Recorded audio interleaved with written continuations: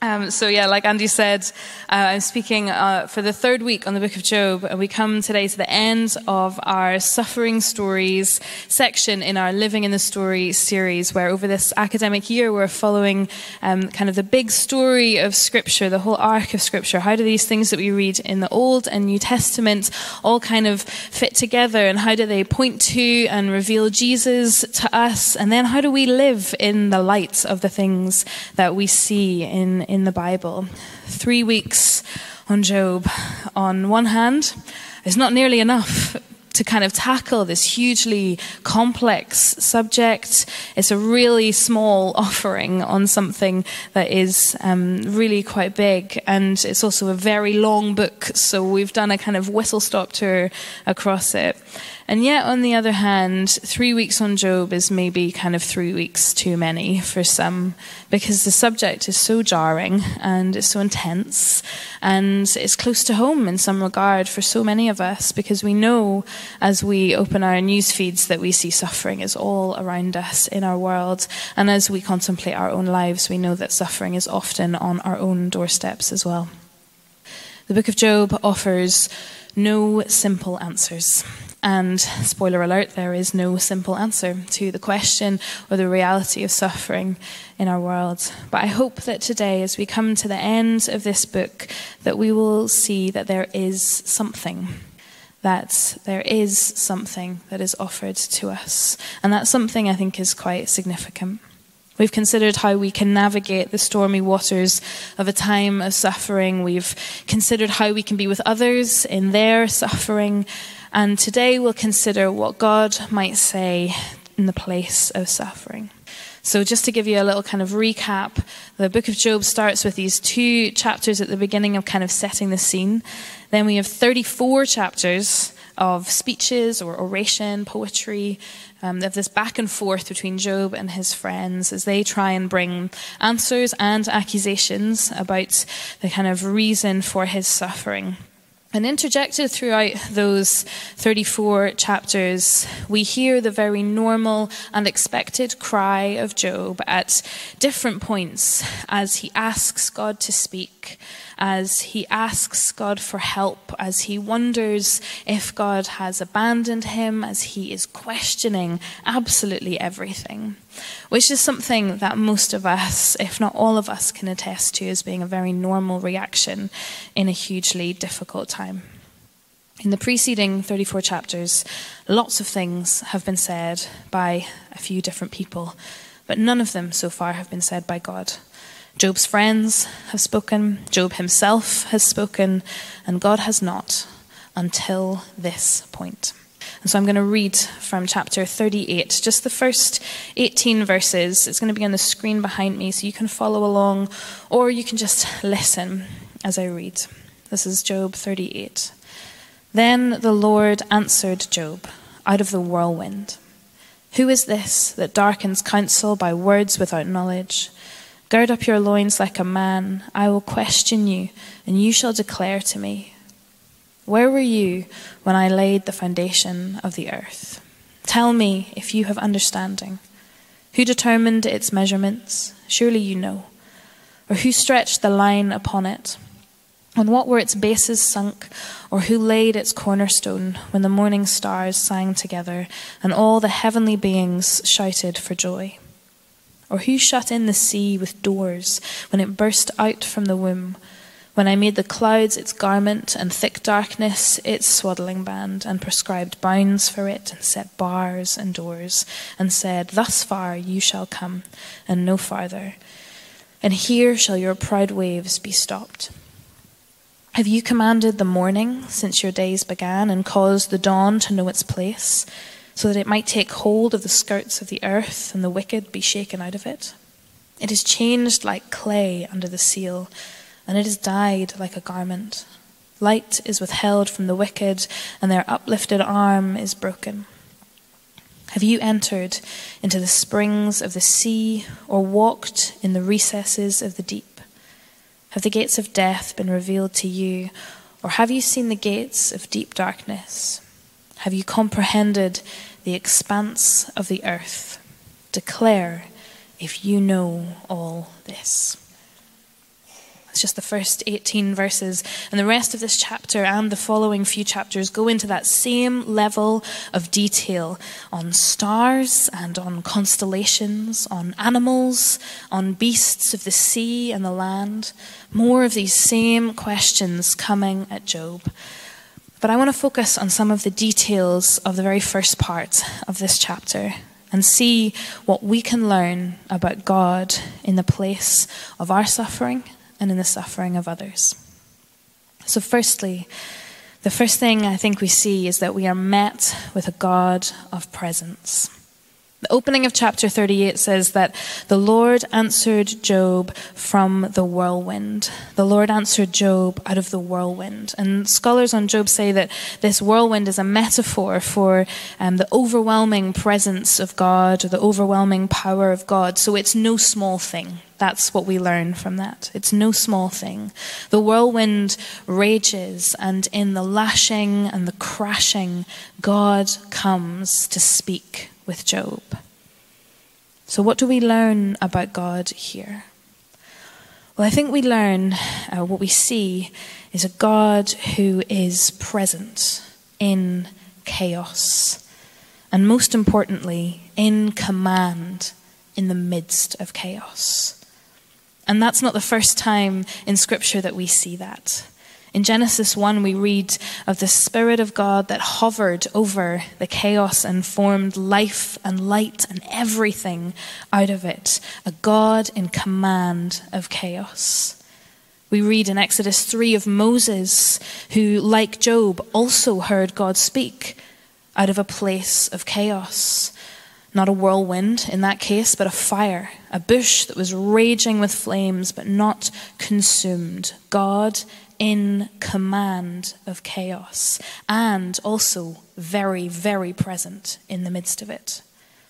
And it's not even just limited to the spectacles of the Old Testament.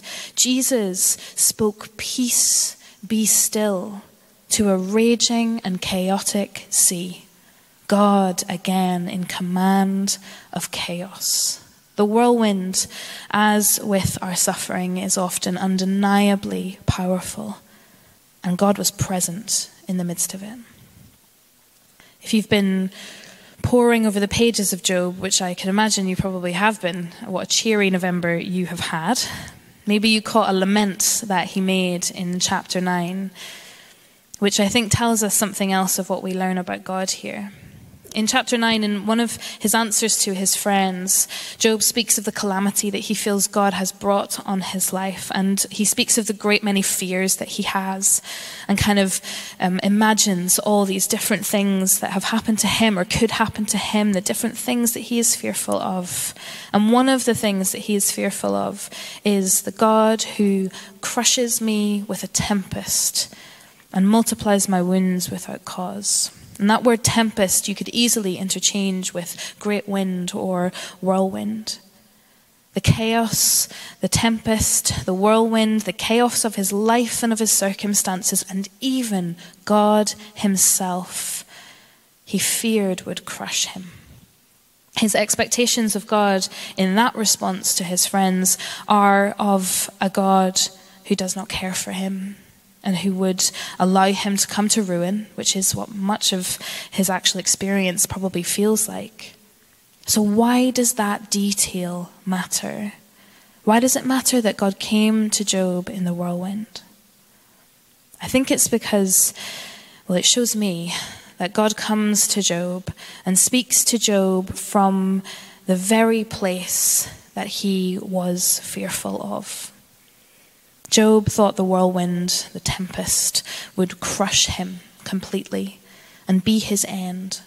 But God creates a very different reality, and it's a reality that was really personal to Job. The presence of God in the midst of a very personal fear. This speaks to me of a personal God who is coming to Job, who knows him. When we are suffering, sometimes God feels very far away or impersonal or busy. But when I read this, I am reminded of the God who is present to us in ways that speak to our fears and our worries, and one who is unafraid of and ultimately sovereign over the chaos that suffering brings. We are met with a God of presence. And secondly, we're met with a God of promise. There's another detail here in this first sentence. We're still in verse 1, just in case you were interested. I promise we will get beyond it at some point. But across the rest of Job, in the rest of the book, God is referred to many times. And if you've been around church for any length of time, or if you've read the Old Testament a lot, then you'll know that there are many different names that are given to God. And they all mean kind of slightly different things. They show us a different part of God's character, of what he is like. And throughout Job, God is referred to with several ancient names. El, or Eloha, meaning just God, really more of a title, the God, true God. And also God is referred to as Shaddai in Job, which means Almighty God. So these are kind of the names that are bounced around for God across the rest of Job. This is how he's referred to until verse 1 of chapter 38, when God finally speaks. And in our translations, we don't get it because it just reads, the Lord came to Job, or the Lord spoke to Job, or God spoke to Job. But in Hebrew, the word that is used here for the very first time in this book is Yahweh. Just another name for God? Don't read too much into it, Naomi. I'm afraid I have read into it. Why does that detail matter? Why does that matter? We've waited 38 chapters and now we hear from Yahweh. Well, this is poetry, right? That's what we're reading. Those 34 chapters are pure poetry. And if you've read or studied any poetry in your life, then you will know that everything means something. Everything can matter. And so this change, though it is subtle and only known to us when we read it in the original language, so it's a little bit of a mystery, it's really important. Then Yahweh spoke to Job from out of the whirlwind. Who is Yahweh? Who is Yahweh? Yahweh is the name of the God of Israel, the God of the Israelites, the Israelite people, of God's people, of Abraham, of Isaac, of Jacob. But Job's not an Israelite. We learned that from chapter 1 when we read that he was from a land called Uz, which is far away from the land of ancient Israel. So why does God come to him as Yahweh? It doesn't make much sense. Who is Yahweh in this moment? Well, I think that here Yahweh is the God of the promise. Remember all those covenant promises that we've been thinking about over September and October? We learned about God's covenant promise to Abraham. We learned about God's covenant promise to David in October. These covenant promises, eternal and enduring promises, were spoken and were given by Yahweh, God of promise. The God who comes to Job here in the pit of his desperation and despair is the God of covenant promise, Yahweh. The God who forms dynamic relationships with his humanity. He is not removed. Yahweh is not far removed. Job and his friends throughout had spoken of God in titles, really, the God. And that's not unimportant. It's not to be dismissed. But God, when he speaks, when it's his turn, he comes as Yahweh, the God who makes and keeps eternal, everlasting covenant promises. So why does that matter? Why does that matter when you're suffering? Am I just having a nice time up here telling you about some Hebrew details? No.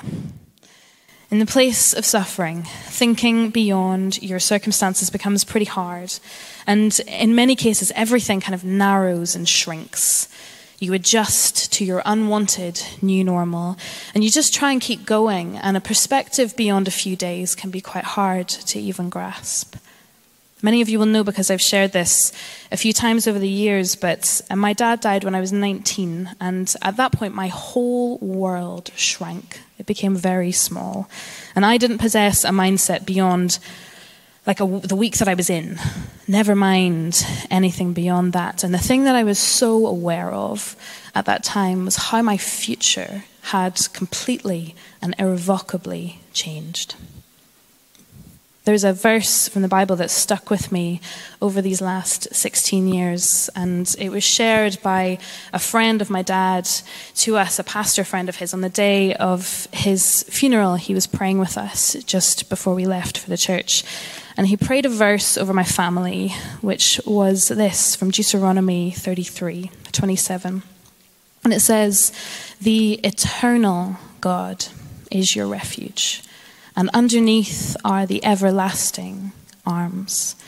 And that verse then was of great comfort, and it still is of great comfort now. But I've been reflecting on why.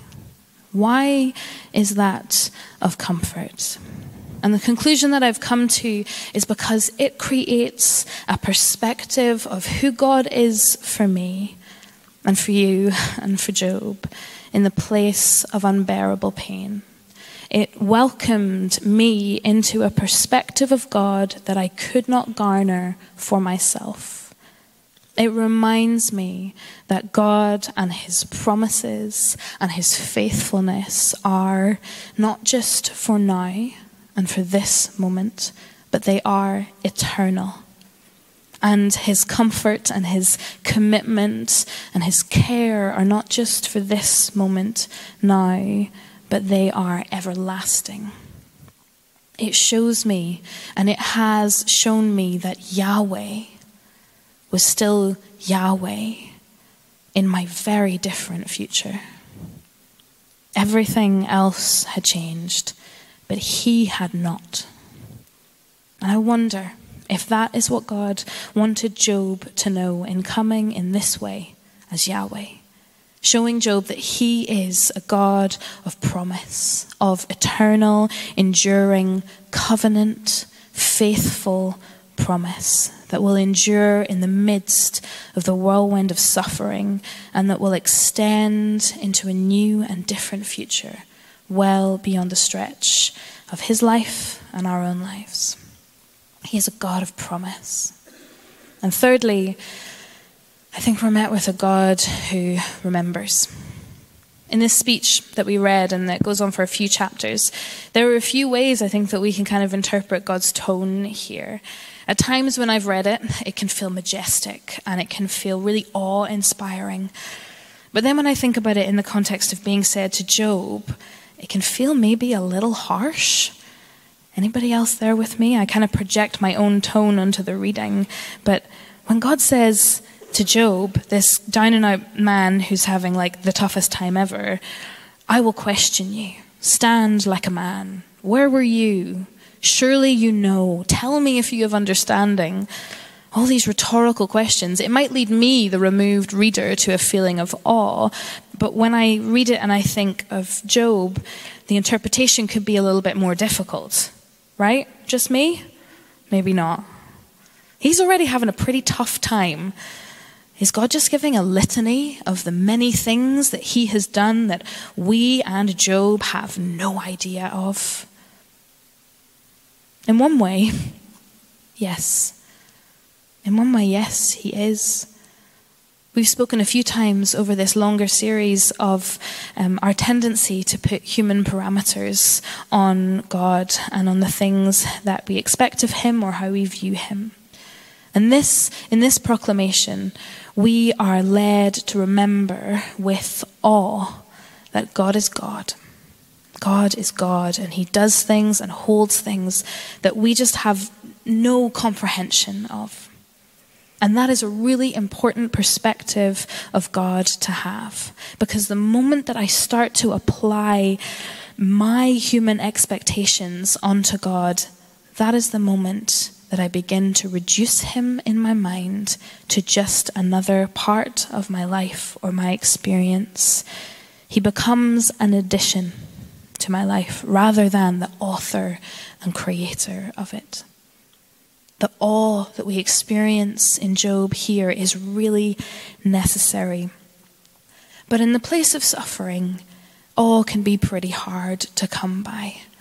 So what else might God have been doing here? I've spoken today about God being a present God, God being a God of eternal and enduring promise. There's something kind of compassionate and relational in those aspects, isn't there? And so as we read this section and wonder about its content, I want to suggest that we do see a compassionate God here. I think we see a God who remembers. Why do I say that? Well, let me take you back. Let me take you back to one of the very first things that Job says.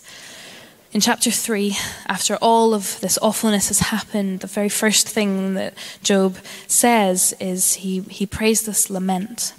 And it's desperate and it's sad. And it shows kind of the full depths of his suffering. But let me show you something about these two chapters. Maybe you've already clocked it, but it felt pretty revelatory to me. In Job 3, there's this kind of running theme of creation imagery.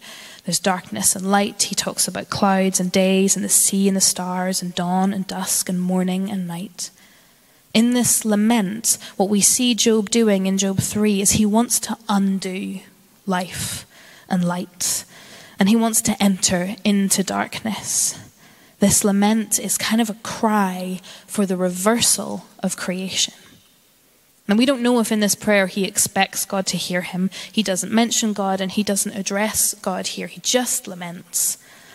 And then, however many days and months or years pass, we don't know. The timeline of Job is pretty foggy. And his grief continues. When God speaks in chapter 38, I do not think that the things he speaks first are a coincidence. I do not think that the things that he chooses to address to Job are just to inspire awe in him. I think they may be to show Job that he heard him in his pit. He remembered him then, and he knows him now, and he knows every word that he has uttered since. Job says, let that day be darkness, verse 4. Let the stars of dawn be dusk, let there be no light or morning, verse 9. Job says, let that night be barren, let no joyful cry enter it like that of a newborn. And he laments his very birth, verse 7. Job says, sighing comes to me instead of my bread, and my groaning is poured out like water, verse 24. Job speaks of light and of dark, and God says, I commanded the morning. Since your days began, it's me that has caused the dawn to know its place. I know the way to the dwelling of light, Job, and I know the places of darkness, the darkness that you are in and the darkness of every other place. I know every star and every constellation. The ordinances of heaven belong to no one but me. I heard you, Job. Let me tell you who I am in that place. Job speaks of barrenness, and God turns it around on him again, pointing to him and saying, has the rain a father? From whose womb did the ice come forth? In chapter 39, he asks Job, do you know, Job, when the mountain goats give birth, those that are unseen by most humans? Do you observe the calving of the deer, these hidden and secretive animals? No, you don't, Job, but I do. I do. I heard you, Job. I heard what you said. I was listening. Let me speak to you. Job speaks of bread and of water, necessities to continuing life. And God speaks then of rain in the desert that causes the grass to grow, and he speaks of food for the lion and the raven. Do you see the correlation? They're all poetic. It's all kind of poetic language. But there is, I think, an undeniable correlation here. For nearly every lament that Job brought all the way back then, God remembered, and he spoke directly into it. It may have taken a while for God to speak, but when he did, I believe that he showed Job that he had heard him. Not just that he is awesome and mighty, but that he heard him. that he listens. And as much as he holds all of these incredible things together and does more than Job or you or I could comprehend, he also holds Job together in his suffering. It's not an answer. It's not meant to be. It's not meant to be. God doesn't tell Job why, even though he asked. Because what answer would suffice? What answer would suffice? What would make Job say, oh, okay, yeah, like fair deal, actually, that makes a lot of sense now? What would make him say that? What would make any of us say that? What God does here is he brings Job himself again and again and again. He shows Job that he is present with him in the whirlwind, speaking to him directly from the swirling of his suffering. He shows him that he is Yahweh, God of promise, eternal and faithful through every crest and valley. And he shows him that he heard and he remembered and he wasn't absent, and he is bigger and greater than every question or doubt or cry. And then the book ends. The poetry finishes after a few chapters, and we have this conclusion entitled, God Restores Job's Fortunes, where we read about Job receiving wealth and loads of animals, like a lot of animals, and more children. Which when we read it, I don't know, maybe you read it in a different way to me. Maybe you read it and think, gosh, isn't that amazing? What a fantastic ending. I read it and I think like, I'm sorry, what just happened? It's the end of Job. How satisfactory is this? Job has just gone through this complete nightmare for like a really long amount of chapters. And if it's long for us in chapters, like, can you imagine what it was like for him in his life? Then God speaks and Job repents and then God restores the end. Is it really quite as simple as that? Was it a test? Did Job pass? Is that what God does? We suffer lots. We do what God wants, and then we might get everything restored to us. I'm simplifying it. But these 7 verses that end Job can feel pretty confusing and conflicting. And I've reflected on them lots, and I think what I've come to today is that the end of Job, it does show us a God who restores and who is capable of restoring. But I wonder as well if it's about a God who rebuilds. Because beyond the gates of great trial and pain, life does continue, doesn't it? Life is also possible. A new life, a different life. Not what we wanted or expected, but it can still be good. It can still be very, very good.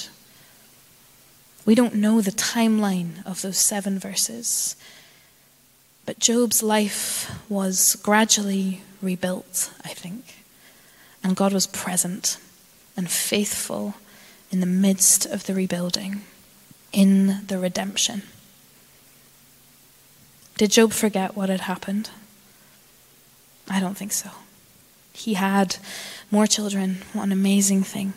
Did he forget those that he had lost? No, of course not. I don't think God ever expected him to. There was redemption in Job's story, but the whole of Job points us to a greater redemption. And as we come into December, we will be, as you would expect, looking to Jesus. And who was Jesus? The suffering servant, the one who took on flesh and all of its pains, the one who questioned God if he had left him too on the cross, and the one who asked for his suffering to be removed from him in the garden, and yet also the one who is God and who endured so that we can know all these things too. so that we can know a God who is more present with us than we could imagine, who is faithful to every promise he's made, who remembers that which even we have forgotten, who speaks directly into our lives and our circumstances, and who rebuilds and who restores and who redeems again and again and again. We want to know why Job is suffering, right? I mean, really, we want to know why we suffer. And perhaps this book shows us something more than what we desire. Because a suffering person will always exclaim, why? And the answer is rarely because. Rather, it seems that God says to the one who is suffering in the deep place, here I am. I am is here. I am with you. You are not alone. Let me pray.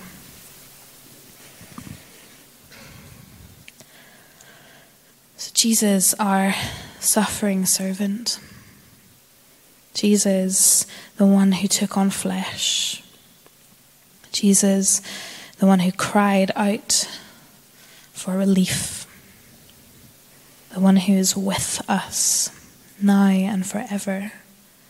We come to you and we ask you for your presence to surround us.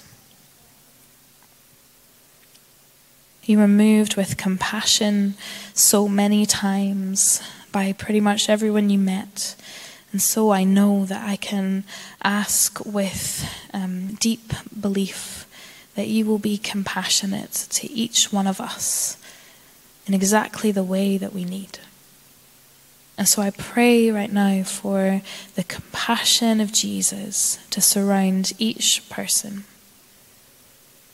Whether this feels very raw or uncomfortable, whether it brings up recent or past feelings, I ask for the compassion of Jesus, the gentleness and the kindness of Jesus to surround you, to be with you.